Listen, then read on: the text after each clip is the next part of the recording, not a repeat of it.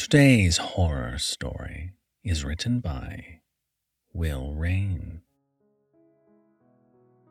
I was not planning on facing my potential demise when I started on my stroll that chilly late December's night. My intention was no more than finding something to quench my very pregnant wife's cravings, along with some desperately needed solitude for myself.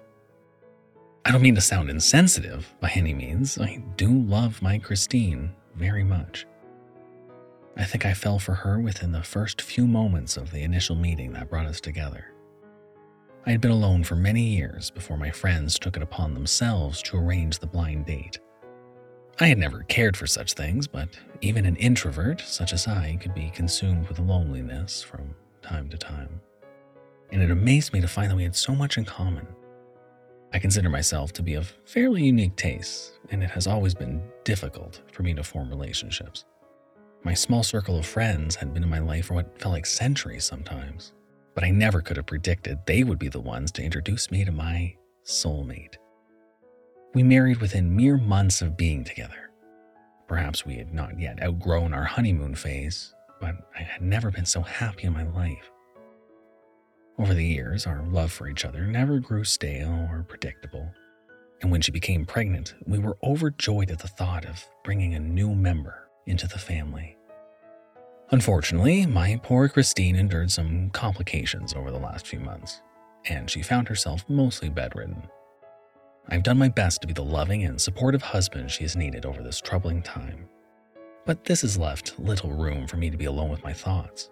A necessity for the introverts of the world. So, when she had a late night craving, I was more than happy to take it upon myself to head out for a spell. She was hesitant to let me leave, as it was getting late and surely few stores would still be open.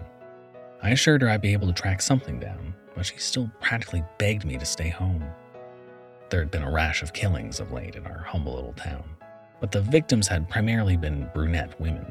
4 dark-haired ladies and 3 men of no distinct pattern, to be precise.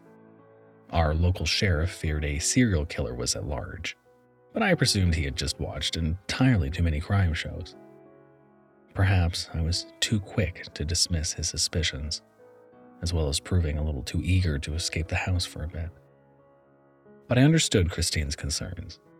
I promised her I'd keep my phone handy should she need me, before I kissed her on the forehead and made my way out into the night. It may have been easier for me to arm myself with something more intimidating than my trusty pocket knife, but I wasn't overly concerned. This wouldn't be the first time I had braved the brisk night air for a midnight snack for my love, and I'm sure it